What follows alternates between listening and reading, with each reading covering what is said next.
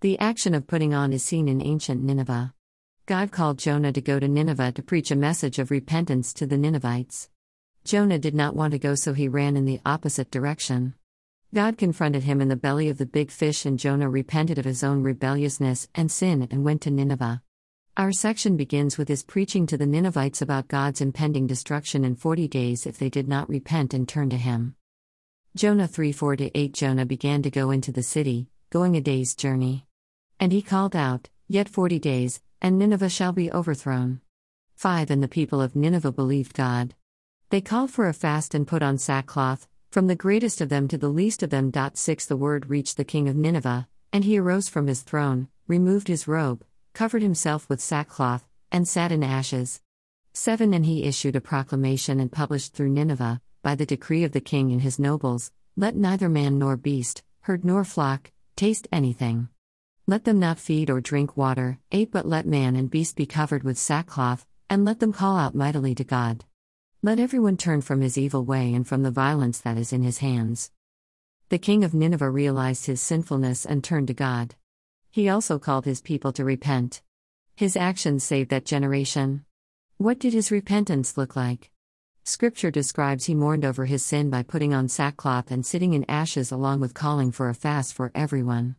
Sackcloth was coarsely woven cloth that would have been scratchy and uncomfortable. Ashes were from the fire pit and were a sign of mourning too. The idea was to make yourself uncomfortable so that you would contemplate your sins and abandon the cause repenting. In fasting, you are abstaining from food with the purpose of heightening your own awareness to your needs and then putting them aside as you focus on God and His goodness and your sinfulness. Mourning over your sins shows genuine humility and sorrow for sins committed before Almighty God. These actions, sackcloth and ashes, were done to turn their thinking and desires away from self and towards God, with a change of heart equals repentance. As I meditated on this today, I asked myself, what does my sorrow over sin look like? Does it cause me to dress differently, sit and contemplate in an uncomfortable place, pray fervently, or am I inclined to fast? Our own mourning is personal, but as we see, it needs to be exhibited in some way that causes you to be uncomfortable and show you are truly sorry for what you did. True repentance leads to turning in a new way or direction towards God.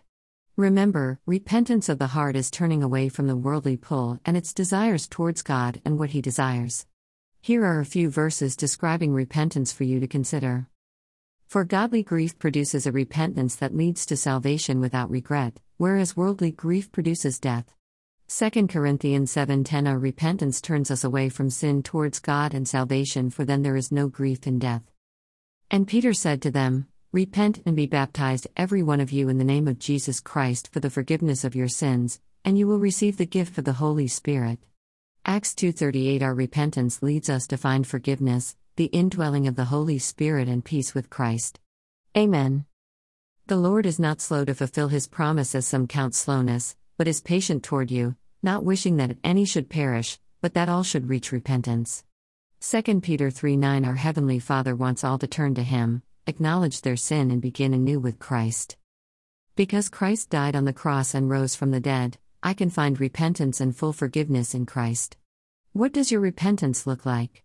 Will you examine your heart today and see if there is any wicked way in you that needs to be changed? Christ makes all things possible. Linda.